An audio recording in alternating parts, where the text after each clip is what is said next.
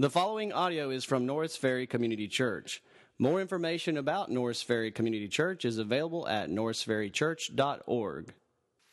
Well, good morning. How's everybody doing this morning? Good. We got D Now going on. So you guys are tired. Y'all just want to sleep. Cam just wants to eat a muffin right in front of me. Dude, what do you think that does to me? You know what I'm saying?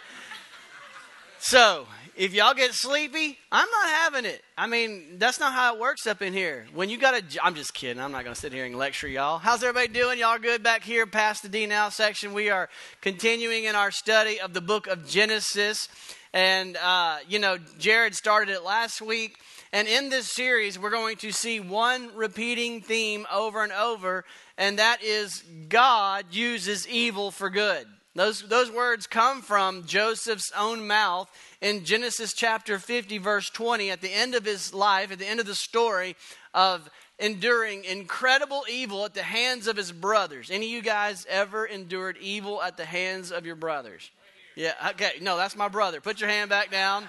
Yeah, I'm talking about these guys right here, D Now. So, God forgive him for lying in church. So all of us can experience enduring a level of persecution from our brothers, but Joseph, whole new ball game. I mean, they literally wanted to kill him, not figuratively, literally. They wanted to kill him. They almost did. They threw him into the bottom of a pit. His life was in danger. They ended up selling him into slavery, and he ends up being purchased by Pharaoh or by Potiphar, who was the right-hand man to Pharaoh or high man in Pharaoh's charge.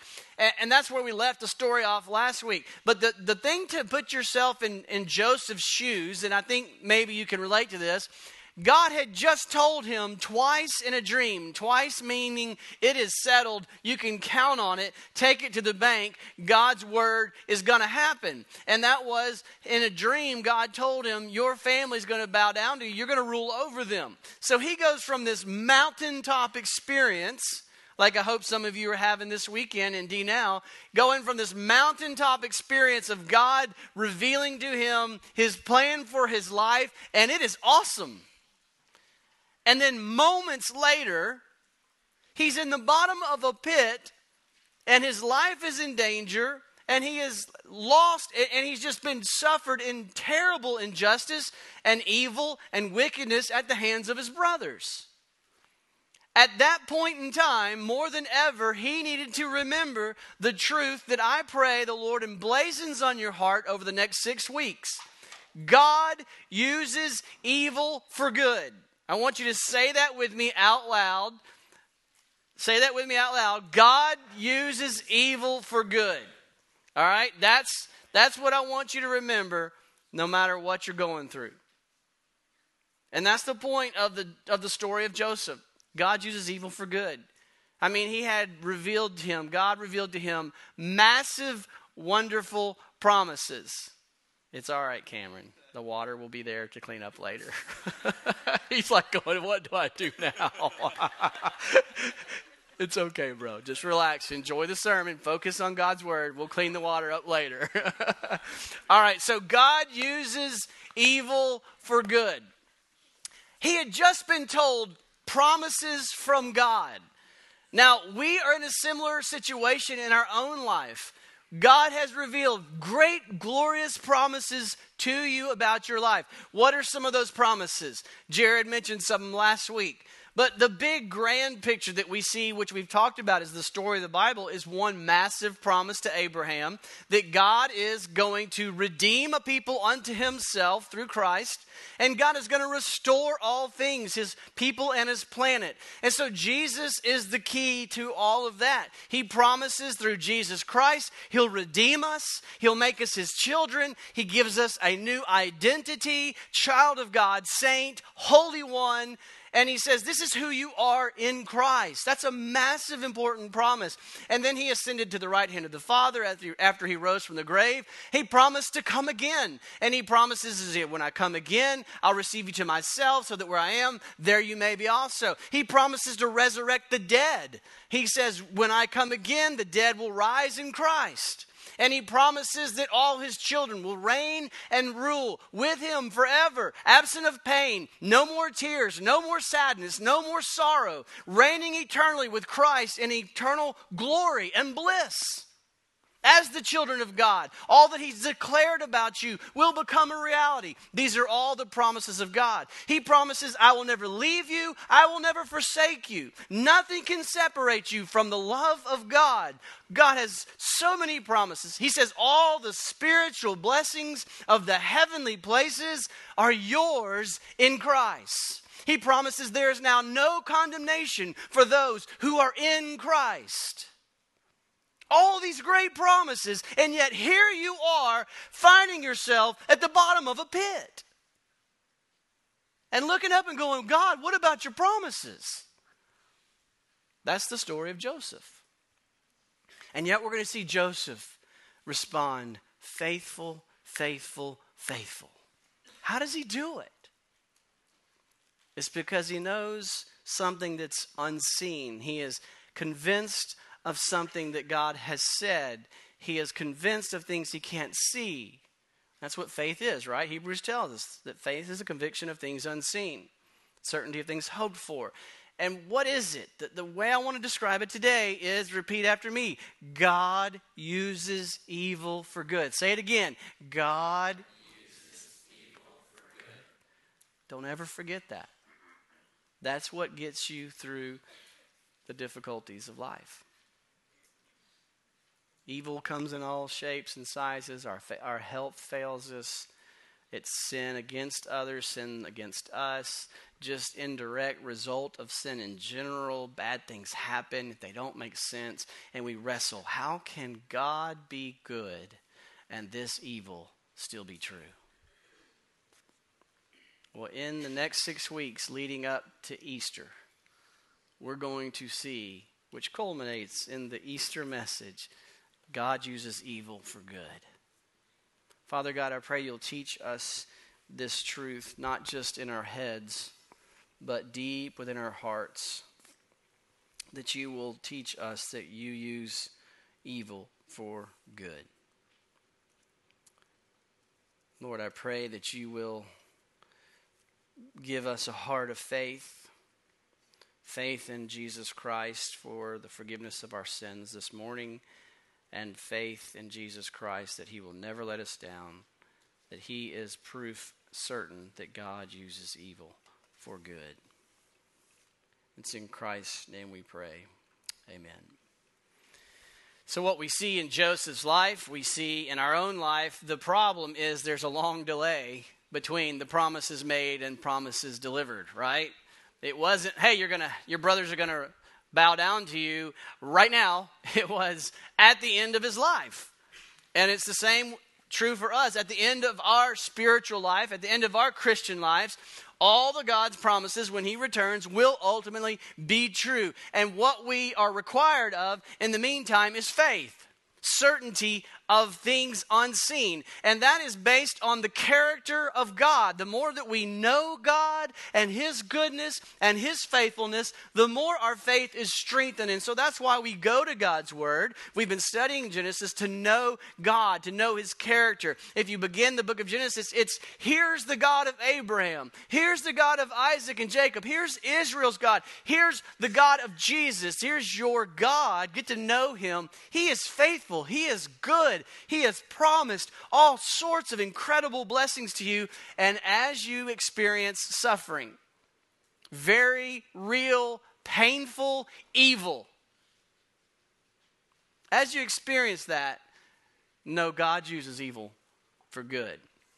So how are we going to see this today? We're going to work through Judah, and it's kind of a, wait, I thought we were on Joseph. We are. We see what happens in the story of Joseph in chapter 37. Last week we saw Joseph was favored by his father, given a coat of many colors. He bragged about this dream, bad idea, but young brother going, yeah, you're going to bow down to me. What young brother wouldn't brag about that to his brothers? You know, you can't help yourself. And then he gets stripped of that coat, thrown into a pit, sold into slavery, winds up in Potiphar's house. And then we get to chapter 38, and what we find is it says in verse 1, and it came about at that time that Judah, And you're going, wait, Judah, I thought we were talking about Joseph. We were talking about Joseph, but the author, God inspired the author to insert Judah and Tamar, this story, right in the middle of the Joseph story.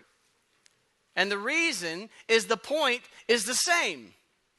God uses evil for good in Joseph's life, and God uses evil for good in Judah's life. God uses evil for good, period.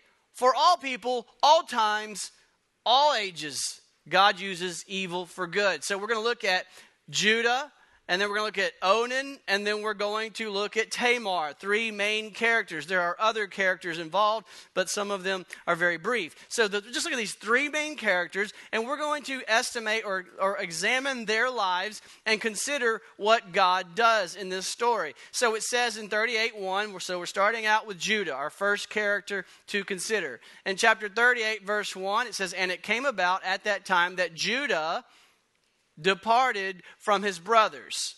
All the brothers that just sold Joseph into slavery. Judah departed from his brothers and visited a certain Adulamite whose name was Hira. So this is his bro. This is his friend, Hira. And Judah saw there a daughter of a certain Canaanite whose name was Shua, and he took her and went into her. So he marries her, he goes into her. In verse 3, it says, "So she conceived and bore a son, and he named him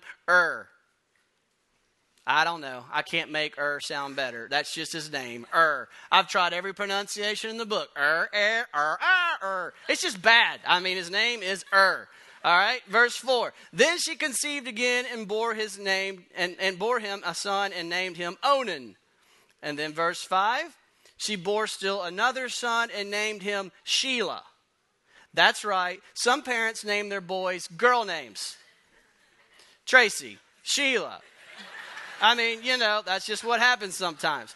"And it was a Chezib that she bore him." It was at Chezib that she bore him. So what's going on? So Judah gets married, has three kids, Onan, and Shelah, three boys. Now, if you know what's going on in the story, as good readers, you start to go, wait a minute. Judah, as you will find later in the story, is the chosen seed. So we got Abraham, and that's the promise. Abraham's seed ultimately is going to lead to Jesus. All right, that's the point of the Bible. That's the point of the story, that Jesus is the Redeemer and the restorer of all things, okay? And so we're tracing through these stories Abraham's seed, Abraham's children. And he has lots of children, but which one is the special child that's going to lead to the next special child that's going to lead to Jesus? That's what we're doing. We're tracing the storyline. Abraham had Isaac. It was Isaac, not Ishmael. And then you say Isaac had Jacob. It was Jacob, not Esau. And then you say, okay, now we get to the next children of Jacob, and you see two main characters. You see Judah, and then you're going to see Joseph. And we're going to see most of the story is about Joseph. But what we find in the middle of the story is not Joseph, it's Judah. That doesn't mean God doesn't have great plans for Joseph. He does. And this is not just so narrowly talking about salvation. It's talking about, in particular, leading to the Messiah. And so he says, we know it's going to be Judah that's going to be the promised line that leads to the Messiah, but we're going to learn so much about Joseph. And so as readers, we're going, okay, Judah is the chosen line, and he's getting married, but he's marrying a Canaanite woman. This is a problem. Because if you remember, Isaac sent a servant to find a bride from Abraham's family, not from the Canaanites. Jacob went off to Laban into the family to find a bride instead of on the Canaanites. God does not want them to find a wife from among the Canaanites, from the pagan cultures. And here we find Judah, the chosen, the next in line, getting married among the Canaanites. He marries a Canaanite woman. And so we know the seed, the promised seed, is in danger. The seed that's supposed to lead the Messiah is in danger of continuation. And so we're wondering, well, how's this going to work out? How is this problem going to be fixed? So back to the story. Judah marries, and he has three boys. And then what happens? Look at verse 6. Now Judah took a wife for his firstborn child. And her name was Tamar. But Judah's firstborn, was what? Evil in the sight of the Lord. So the Lord took his life. Boom. It's over. That's what we know about Let me pause there and think for a minute. Well, that sounds mean, doesn't it? God took God ended his life. Now, from their perspective, maybe they don't know it. We have God-inspired commentary that says he didn't just die of natural causes. God took him because he was an evil, wicked dude. And you say, how is that right? How is that fair? How is that just? Well, we've been getting to know the God of the Bible, the God, our God. And what does Genesis 1:1 teach us about God? God is the creator of life. He is the sustainer of life. He owns your life in his hands. Every one of us. Every breath you have is a gift from God. And instead of rising up in pride and saying, how dare God? The question should be, how has God put up with so long? It's not what we ask, is it? When evil is taken care of by God, we think, well, that just seems harsh. Because in our hearts, we think that we deserve, what is it now, 80? I don't know the average age. We think that we deserve a certain life expectancy. And what we need to understand is God does not promise you tomorrow. And so it is a gift from God. Every heartbeat, every breath, every day that you have, it is another gift that you should repent of your evil ways. Did not, and life was ended. So Tamar marries dies. Look at verse 8. This brings us to our second character, Onan. Judah did evil, and now we see Onan. Verse 8, Judah said to Onan, which is Er's brother, go to your brother's wife and perform your duty as a brother-in-law to her, and raise up offspring for your brother. All right, what are they talking about there? Well, this is what's called a Levirate marriage, which comes from Latin, which just means brother-in-law marriage. In Deuteronomy, we see God wanted to ensure his chosen line was continued on. He didn't want the chosen name of the Israelites to end. And so they were responsible, according to Deuteronomy 25, verse 6, the brother-in-law was to marry the widow of his brother. Quote, it shall be that the firstborn whom she bears shall assume the name of his dead brother, so that his name will not be blotted out from Israel. So in order for Israel to continue to expand and multiply and fill the earth, there was this Levirate law in the Word of God in Deuteronomy that says that a brother should marry the brother-in-law's or the brother's widow if he dies, in order to bear a son. And then once that son is born, that son takes on his father, not his uncle, takes on his father's name and all of his rights and carries on that family line. So it was a need to preserve the families of Israel. So God told Onan, you need to go and perform this for your brother with his wife. Verse 9, we see what he did. Onan knew that the offspring would not be his. And so when he went into his brother's wife, he wasted the seed on the ground in order not to give an offspring to his brother. So Onan, like everyone else in this scene, is rebelling against God. Onan was only concerned about himself. He wasn't concerned about God's will. He said, well, if she has children, that's going to take away the inheritance from my kids. That's going to give the firstborn the rights to those children. I want those for my family. So just like Judah, just like we see Onan acting sinfully, wickedly, only worried about himself, disregarding God's will. So what happened? Look at verse 10. It says, but what he did was displeasing in the sight of the Lord, so God took his life too. Boom. The Old Testament has a way of showing us a very clear picture of the wrath of God and what we all deserve apart from the grace of God. These are two stark reminders to all of us. God does not promise time to repent later. The time for repentance is now. Turn from your sin and trust in Jesus Christ now. Do not make a mockery of God's patience. The only potential injustice here is that God does not immediately take out everyone. The real question of the text is not, how could God take out? That's not it. It's not, how could God take Onan out? That's not it. You know what the real question of the text is? How has God not taken Judah out?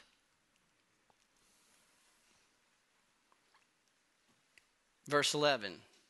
Then Judah said to his daughter-in-law Tamar, remain a widow in your father's house until my son Shelah grows up. Now, why did he say that? Sounds pretty noble. No, it says, for he thought, I'm afraid that he, Shelah, too, may die like his brothers. So Tamar went to live in her father's house. So you see what's going on here. Dad's thinking, Judah's thinking, all right, Tamar married dropped dead. Tamar married Onan dropped dead. Judah's like, Tamar ain't marrying Shelah because I like my kids and I only got one left. And she's a black widow. This one's killing my kids off. Doesn't think for a second, it's not Tamar just doing this. And so he sends Tamar off and says, go and live with your family. And when Shelah gets of age, he implies, I'll call you back and then you'll marry my third son. It's all going to be good. It's all going to be fine. It's not. He is totally doing her wrong. So Judah is not looking good. He's totally doing Tamar wrong.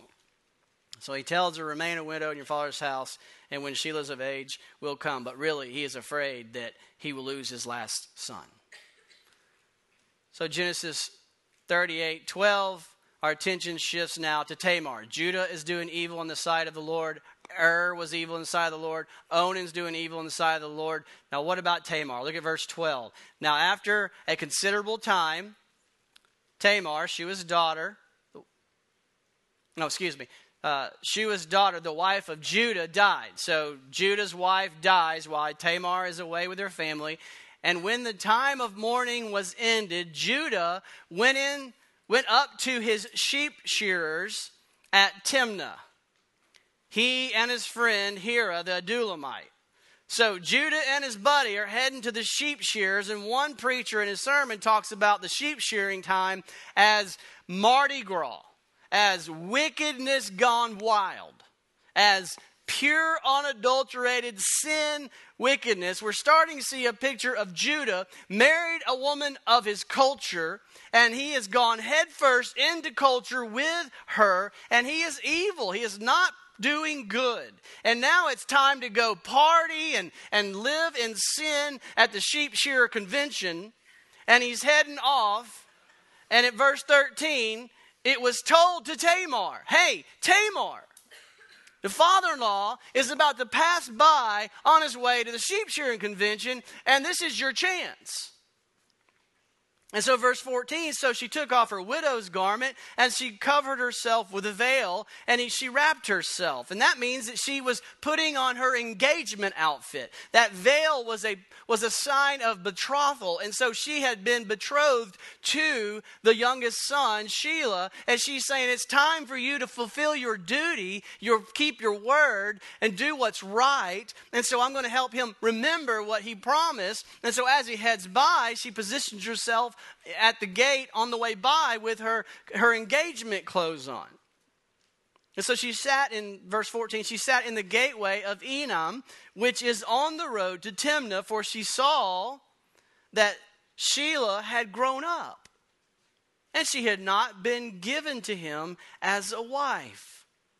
And that's exactly what Deuteronomy says that she was supposed to do. Deuteronomy goes on to explain in this Levirate marriage that if they fail to do their duty, the wife or the engaged, the betrothed woman should present themselves and make their case. And then it gets funny because I don't get the cultural, it's lost in translation, but it says then if they don't fulfill their duty, she's supposed to take off her sandal, spit in his face, and they are to ever be known as the one who had the sandal removed. So yeah. That's what you do if the betrothed doesn't follow through. You spit in their face and wave your sandal at them, and they'll always be known about that, about them. And you don't want that said about you. The sandal was removed. So That's what she was doing. So at this point, she's doing what she's supposed to do. She's here, she sees the word of God, and she's keeping the word of God. But imagine how hard this would be for Tamar, because her security, her provision is wrapped up in this. She's vulnerable. She is vulnerable, making herself vulnerable. Hey, do what you're supposed to do. And here comes this powerful man who's supposed to be taking care of her and doing what's right, and he's shown no regard thus far to do that. And so she's just laying herself out there, subjecting herself to him again. And then we get to verse 15. When Judah saw her, he thought she was a harlot. He thought she was a prostitute because she had her face covered. Didn't know it was his daughter-in-law. And apparently that's what was going on in this scene where he's going, is it's all about the prostitution and the sin gone crazy. And so in verse 16 it says, so Judah turned aside to her by the road, and he said, here now, let me come in to you. For he did not know that it was his daughter-in-law. So Judah is sinful. Now at this point, Tamar is in a massive moment of crisis, a crisis of decision. She realizes Judah doesn't know who I am. She's been trying to trust the Lord, try to do what's right, trying to say, I'm just going to obey God. He's going to take care of me. I'm going to trust that God uses evil for good. And so she's just trying her best to present herself, and she realizes Judah doesn't know who I am. And we feel for her. And rightfully so. She's being sinned against. She is at a crisis. Will I trust the Lord in the greatest, scariest moment of my life, or will I compromise? What would you do? What does she do? Look at verse 16. It says, and she said, what will you give me that you may come into me?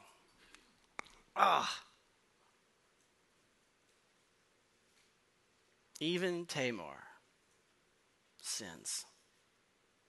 Verse 17. Well, he said, therefore I will send you a young goat from the flock. And she said, moreover, will you give me a pledge until you send it? Now we're starting to see she's been thinking about this setup here. Verse 18, he says, well, what pledge shall I give you? And she says, give me your seal. That's his signet ring, which clearly identifies who he is. Give me your seal, give me your cord, and give me the staff that's in your hand. Basically, give me all forms of identification. So he gave them to her, and he went into her, and she conceived by him. Then she arose and departed and removed her veil and put on her widow's garment. So she went back home, put on her widow's garment, has all his identification on her. Later on, Judah tries to follow through on his pledge, and you can just hear the sanctimonious, self-righteous pride in him as he tries to send the goat to her because he needs to get his ID back. In verse 38, verse 20, he says, it says, when Judah sent the young goat by his friend, the Adullamite, to receive the pledge from the woman's hand, he didn't find her. He asked the men of her place, saying, where is the temple prostitute who was by the road at Enam? But they said, there's been no temple prostitute here. So he turned to Judah and he said, I didn't find her. And furthermore, the men of the place said, there has been no temple prostitute here. Then Judah said, well, let her keep them. Otherwise, we will become a laughingstock. So let's just let this dog die. And afterwards, he said, after all, I'm innocent. I tried to send the goat. You realize what's going on here? The dude just slept with his daughter-in-law thinking she was a prostitute, and yet he can sit there in good conscience say, hey, my conscience is clear. I told her I'd give her a goat. I tried to give her the goat. It's not my fault. how messed up are we? I mean, before we think Judah's just this scoundrel, let's be honest. I mean, yeah, it's not temple prostitutes and goats, but we got our own version of this going on. You know, hey, while I'm doing this, nobody knows about it, but as long as I can be publicly seen as doing what's right, I kept my word, I keep my pledges. We're such mixed bags, aren't we? And that's what we see in Judah. He's such a messed up dude. So he takes some comfort. I tried to send the goat. I don't need to have a guilty conscience about anything here. This is where it gets real good or real bad. Verse 38-24. Now it's about 3 months later. So Tamar's starting to show now. About 3 months later, Judah was told, hey, Judah, I got bad news. What? Your daughter-in-law has played the harlot. Do what? And behold, she's pregnant. You've got to be kidding me. And I can imagine what he said next. And it wasn't uplifting. That sleazy. How could she do that? Then Judah said, bring her out and let her be burned. Self-righteous condemnation, judgmental. I'm innocent. She's guilty. Let her take her punishment. And by the way, that gets her out of my family. That means I don't have to let her marry my third son. That's really convenient. So as we feel disgusted over Judah's wickedness, we need to admit our own similarities. When I see someone lose their patience and their anger, I'm quick to say, they better get a hold of that because they got a serious problem. When I lose my patience and my anger, well, it's because they're idiots. And they just don't get it, right? I give myself the pass, but everyone else is held to a much higher standard. That's what our wicked hearts do. You see, when we look at these stories, we're looking for the hero of the story because that's us. I mean, I know I'm in there somewhere. And this one has a real hard time finding one. I was thinking it was Tamar, and then that kind of messed up. But I know I'm not Judah. I know I'm not I know I'm not Onan. Well, who am I in this story? Yeah, that's us. Which one are you? Which character are you? Well, not or Onan because we're still breathing because of God's grace. But maybe we're Judah. We've been given a level of power and prestige, and we're abusing it, and we're justifying our own sin, and we're pointing fingers at everybody else, and we're critical and judgmental against everyone else except ourselves. Or maybe we're Tamar. And we find ourselves on the end of a lot of abuse and neglect and evil at the hand of others who shouldn't treat us the way they've treated us. And yet we still have a responsibility to be faithful. In either case, the message is the same. I wonder if you've already forgotten the message. Do you remember what we've said together aloud? I want you to say it again, and I'm not going to say anything. What's the main point? Let's say it again. Y'all are smart. That's the point. God uses evil for good. And you go, okay, where's the good in here? We're getting to it. Look at verse 25. It was while she, Tamar, was being brought out that she sent to her father-in-law saying, I am with child by the man to whom these things belong. And then as Jonathan Knight has said, then it was the Maury Povich show. Then they brought out the ID. You're the father! She said, please examine and see whose signet ring it is, whose cord it is, whose staff it is.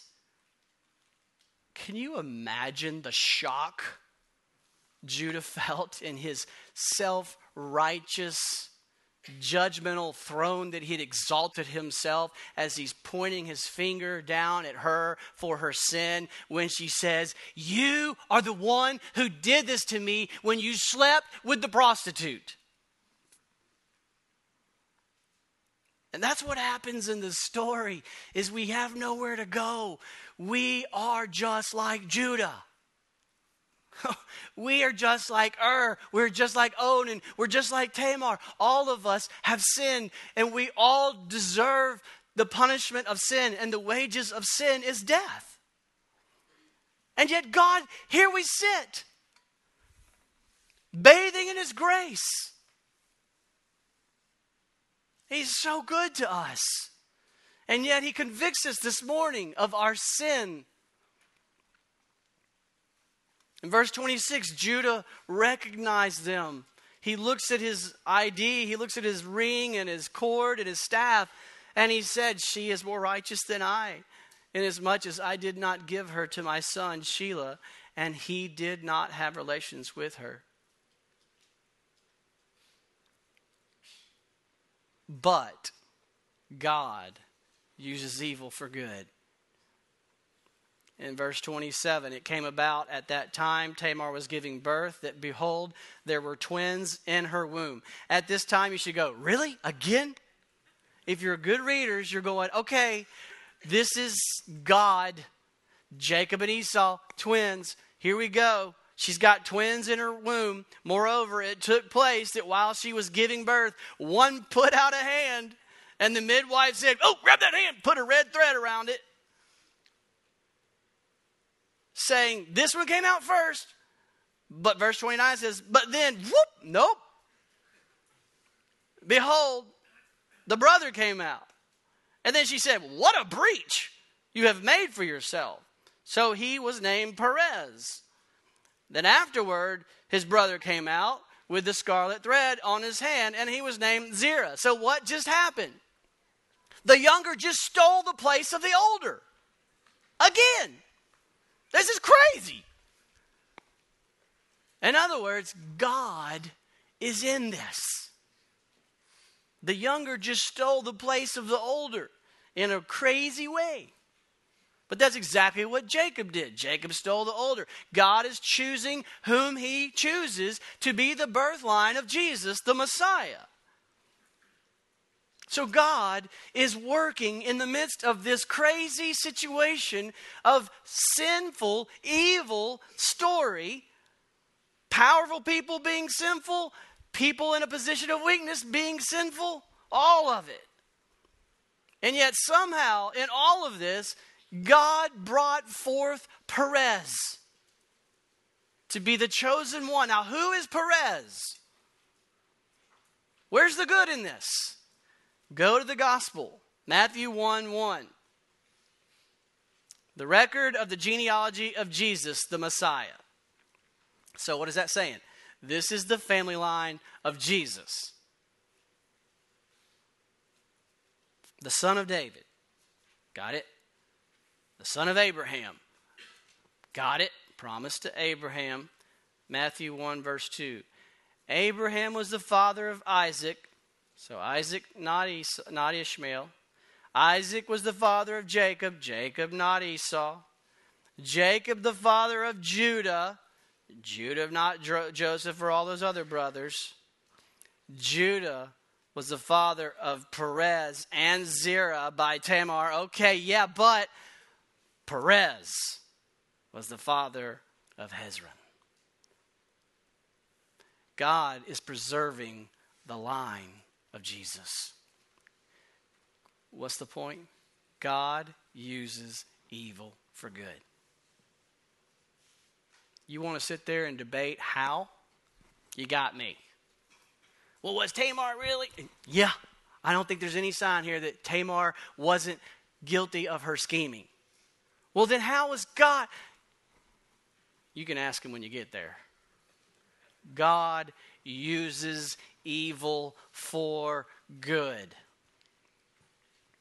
So what's the point for you? I think we've got two applications here. Number one, we've already said it. God does not promise you another breath. Don't presume upon his grace. Every breath is a gift. So repent of your sin and throw yourself on the grace and mercy of God through Jesus Christ. The other is, as a follower of Christ, and you find yourself enslaved in Potiphar's house, having been betrayed by your brothers, having been thrown into a pit, having been sold into slavery, having been treated like evil, or maybe you're Tamar and a powerful man has done you wickedly wrong. Or maybe you are the powerful man and you have done wickedness toward others. All of it says, turn to Christ. Turn to Christ now. God uses evil for good. Persevere in the faith. All of us can relate to feeling people have sinned. The world is evil. It's debauchery. It's wicked. It's out of control. Everything's corrupt. What in the world is going on? Be comforted. Persevere in the faith. God uses evil for good. Be encouraged. Father God, we praise you for the encouragement this morning. We praise you for the encouragement to have faith in you. And for many, that means this morning turning and trusting in Christ for the forgiveness of sins for the first time. I pray, Lord, that you would bring that about for many hearts this morning. And I pray that I'll have the opportunity, or other ministers up front after the service, to talk to many people about that decision. And for many of us, Lord, it's such a blessing to be reminded that you use evil for good, because we've seen evil. We've felt evil. We've been afflicted by evil. And it's just a good reminder that there's a delay. You're coming again. You use it for good. You're going to keep your promises. You're faithful. Help us to persevere in faith. It's in Christ's glorious name we pray. Amen. Thank you for listening to audio from Norris Ferry Community Church, located in Shreveport, Louisiana. Feel free to make copies of this message to give to others, but please do not charge for these copies or alter the content in any way without permission. For more information about Norris Ferry Community Church, please visit us online at norrisferrychurch.org.